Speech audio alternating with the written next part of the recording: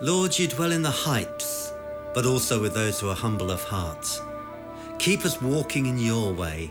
Let your glory touch our hearts, our homes, our travels, our relationships, our places of work.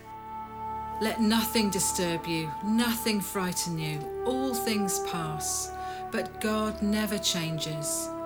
His patience achieves all it intends, and he who has God will want for nothing.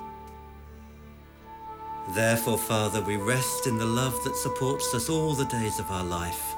As we embark on all that you have called us to be and to do for you, may the joy of the risen, transfigured Christ, the intimacy of the Father, and the encouragement of the Holy Spirit be ours this day and forever, by day and by night, both waking and sleeping, until the morning star rises in our hearts and we are transfigured into the likeness of our coming King. When you return to earth, riding on the clouds of glory, with death defeated and every victory won, you will take captivity captive and recompense your saints. Even so, come quickly, Lord. It's fitting that we should prepare the way for his return by praying for the people and the land to which he will one day come, a nation that has suffered so greatly, but which has been miraculously preserved by the hand of God. We share your heart's cry, Father, for the moving of your Spirit in Jerusalem and throughout Israel. Awake, awake, clothe yourself with strength, O arm of the Lord. Awake as in days gone by.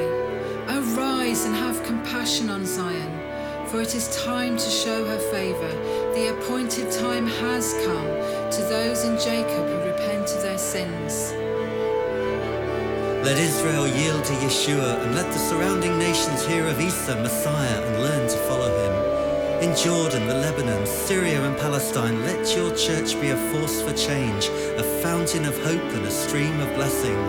Prince of Peace, whose domain will extend from shore to shore, cleanse and prepare these nations as they await the day of your return.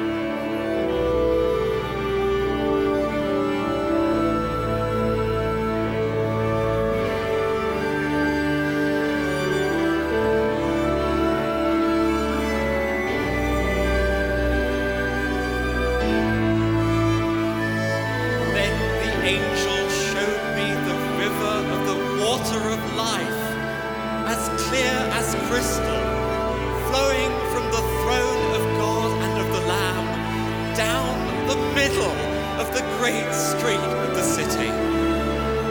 On each side of the river stood the tree of life, bearing 12 crops of fruit, yielding its fruit every month, and the leaves of the tree